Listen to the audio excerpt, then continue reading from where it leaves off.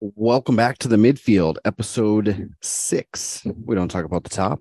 We don't talk about the bottom. Everywhere else is the midfield. Today's episode, we talk about Quali in Miami. Just happened. We just witnessed it live. The rare afternoon USA race. I am Dan. Joining me is my colleague and co-host Andy. Welcome to the show. Well, we're doing it live, so I appreciate your dedication to We'll doing do it it live.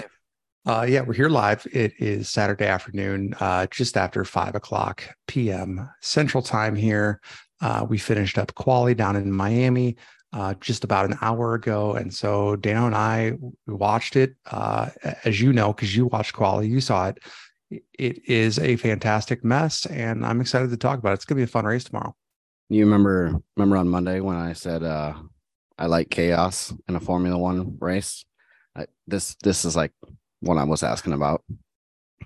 Well, last week we talked a lot about how the top four teams finished both the sprint and the GP last week, taking all eight top eight places, or at Top least eight, eight of the top 10, and eight of the top 10, right? they took the top 8 positions in both races, and they left 3 Right. points for the second tier midfield. Yeah, So if you want to be a midfield fan, you don't want that kind of no, you're right. I do not. organization. We want some chaos here. We want some entropy, right? So here we are. We are post quali. You saw the red flag happen. I mean, not even the red flag. Let's go back before the red flag. There are 7 teams represented in the top 10 that made it to Q3. When's the last time that happened? I don't know. I don't have the numbers, but I doubt it. I doubt it's been in the last 10 races, I would say, because it's always, if you have a good car, both teams end up in Q3.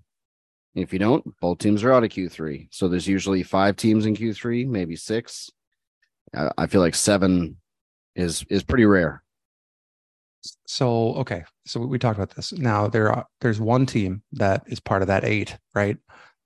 That did not make either car into Q3, and that is Mercedes. What happened to Mercedes this weekend? George made Q3. George finished P6, but they both struggled in both Q1 and Q2, and last minute went through. Q1 they survived by the skin of their teeth, and then Q2 they both had a hot lap at the last minute to climb out of the elimination zone. George was able to convert, and Lewis wasn't. They showed it on the footage, the coverage. He had a little slip in one corner, probably cost you 0.3 of a second or something minor, but on a lap with the best drivers in the world, with as close as the midfield is this year, it cost him. And he's in 13th, and you could tell he was dejected getting out of the car. He just made one tiny mistake, and the rest of the guys were better. Yeah, yes. So you're right. So I'm thinking back to Q1 where both Mercedes cars were tracking last place going into like a minute or two left in Q1, and they both narrowly escaped into Q2. Not George did make Q3; he had 6th place, but Lewis, 13th place did not make Q3. McLaren got dropped in Q1. Early. Aston Martin, Lance Stroll did not make it to Q2. Did you catch the Stroll interview after the quali?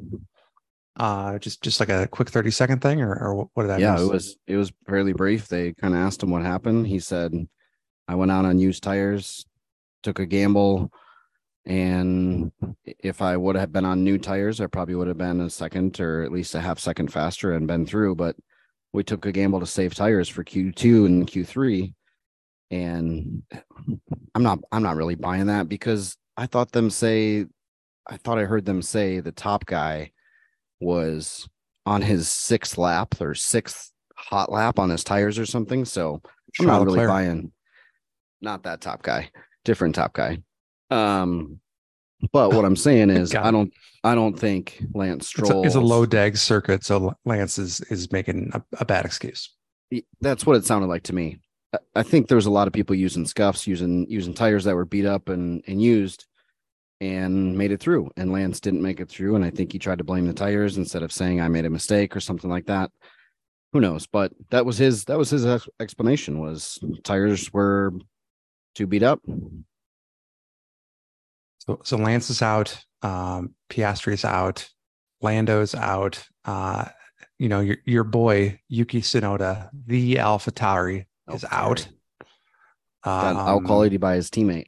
Not good. BetaTauri qualified ahead of AlphaTauri.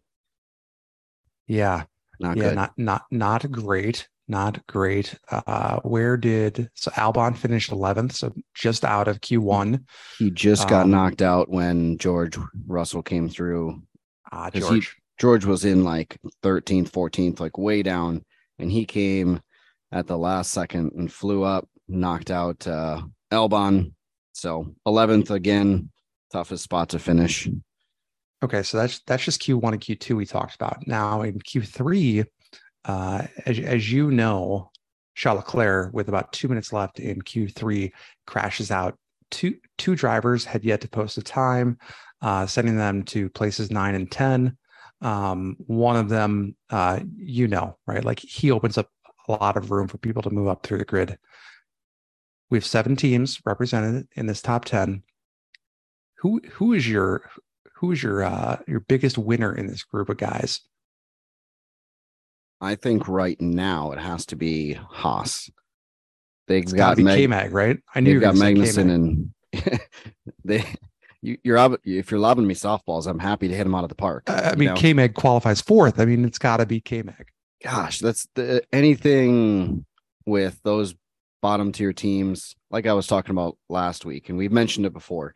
They their ticket to scoring big points or any points this year is trying to get a big chunk points finish and getting fourth on the quality, starting the grid on fourth is as good as you can get really for a Haas. You can't ask much better than that. You could be on pole like they were in the rain last year at one point, but this is as good as you're going to get from a Saturday result for the Haas team. And totally agree, right? Like if you have to have one pick, it's going to be him. I love to see Valtteri Bottas take home 10th there, but the other winner is my man Pierre Gasly, qualifying 5th. He has had a rough few weeks here, and he is going to be starting 5th on your grid tomorrow for the Miami Grand Prix. And his teammates in 8th for Alpine. Looking right now as a team collectively, I'm with you. I think they have a better lineup than anybody else in that midfield. Especially considering that their number one competition is that McLaren car who did not get out of Q3. Yeah, McLaren. They talked to Lando after Q1 when he was knocked out, and he was just like, "This is the car we have." And you could tell Oh, he was almost cagey about it. he was trying to be tight-lipped. It was weird because they said, "You got the upgrades, right?" And Lando's They're like, like, did the "Yeah, upgrades not work? He's like, nope, that's what we expected. exactly." It was like Oh, so you have low expectations for the car, Lando. I got it. you finished what, ninth last week, and now you come 16th, and you're like, "Yeah, that's what we thought after an upgrade." How is ninth? How is 16th an upgrade from ninth? Anyway, a couple of cagey responses, I think, from Lance Stroll, now Lando. Well, these are two guys that should be making Q2, probably Q3, and Yeah. they didn't get a Q1. Okay. So 2 questions. So why was it so chaotic this weekend? Is it the Miami circuit? Is Yeah, it they have that's fresh asphalt? Is that the deal? I think it's a lot of things in Miami. There's always the threat of rain. It's windy because you're right on the ocean. And then the new surface is, I think, the catalyst to this whole thing. So it's something that they've never seen before. It's a darker surface than they've had. It's a coarser surface than they're used to. Plus, it's so hot. You're getting like the sun baked into it. So if it's a darker surface and it's sunny, it's going to be way hotter than another surface or a lighter surface in the sun. So the variance in temperature is great because it's as a darker surface, it's going to retain heat more. Then you put some rubber into it after these first few races. Then it grips up, and all of a sudden you have better grip, and you can go faster. So it's like always changing. It's always evolving through the whole weekend, and the track conditions are always different for every session. So I think that's what it's been like. And that's kind of what's caused the chaos so far. Yeah. So one thing that you did say, and I'm going to mention his name, not because of the team, but because how it affects the race. Christian Horner, they had on and asked him what's going on. He's like, it's windy out there. So depending on how the winds hit you in that first sector, I could be wrong about which sector it was, but a specific sector, it will affect your time. And he was giving an analogy of it's a lottery, right? Like you might lose a half second just based on the wind conditions alone.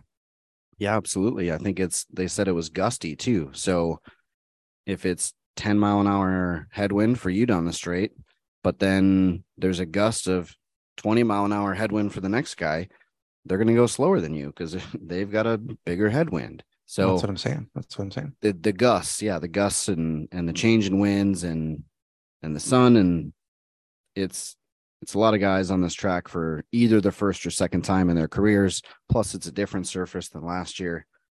So I was really excited to see qualifying and see these guys push to the limit. And I almost could sense that red flag coming in that last session. So it was, Well, that's what happened. They pushed too hard and Charles got caught out in a part of the track that was high speed and threw the back end of his Ferrari into the barrier. I mean, it's gonna be a ton of fun. I mean, you've got two cars. Um, it's all a shakeup, right? I mean, you got Lewis starting 13th. I think those McLaren cars are pretty good, right? They're starting at the back of the grid. They're going to be coming through. I don't think they are. Well, maybe they're slow. Okay, if they're slow, they're slow. I think they're slow. Okay, but you got Shaw in seventh. There's a guy who's going to be sprinting through the field, which is going to be a little bit chaotic in there. Number one.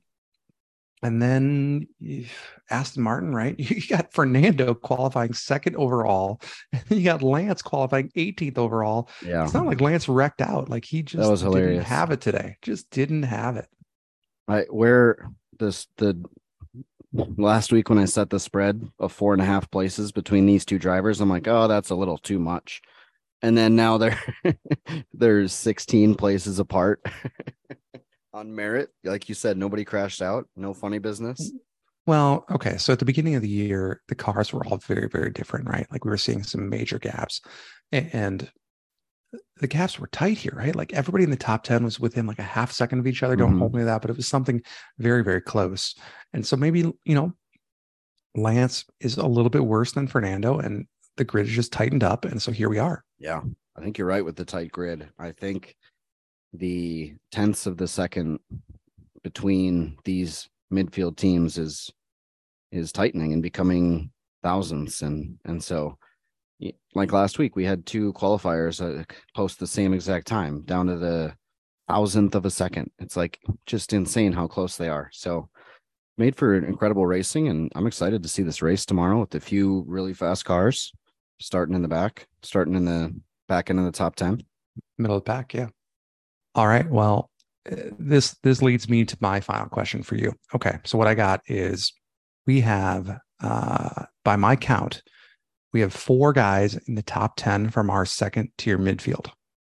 We got K-Mag in 4th. We got Pierre Gasly in 5th.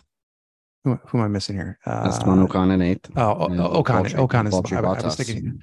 Yeah, we have Bottas. I got, and then Ocon. Right, your pick. Which one of those 4 is going to finish at the top of the second tier midfield tomorrow at the end of the day? Magnussen, Gasly, Ocon, and Bottas.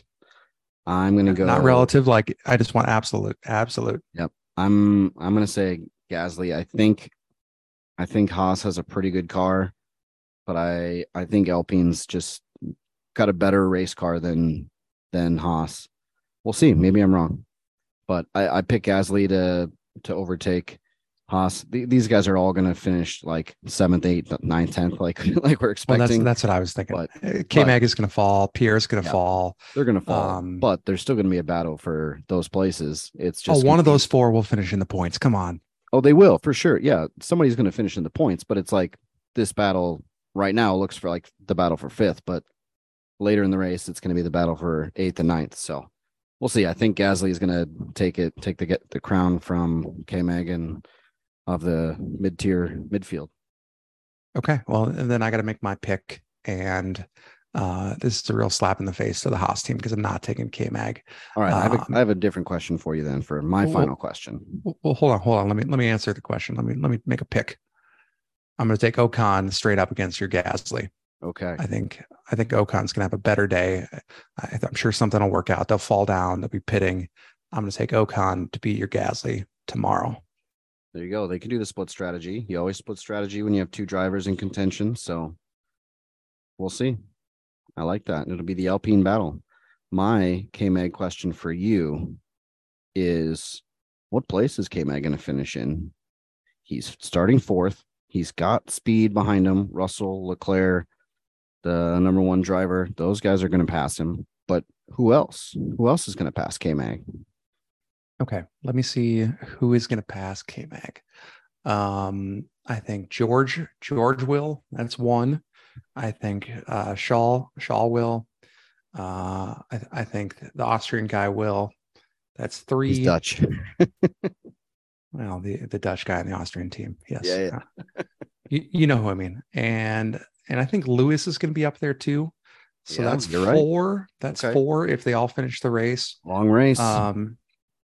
I'm putting that, and it might be Pierre. Who knows? I'm gonna bet K-Mag because he could always screw it up too. I'm gonna put K-Mag's over under on finishing the race at 7.5 tomorrow. Oh, I asked you for a place. So eighth. I'm taking eighth. Okay. All right. I think Haas would love.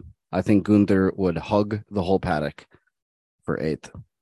He certainly would hug them all.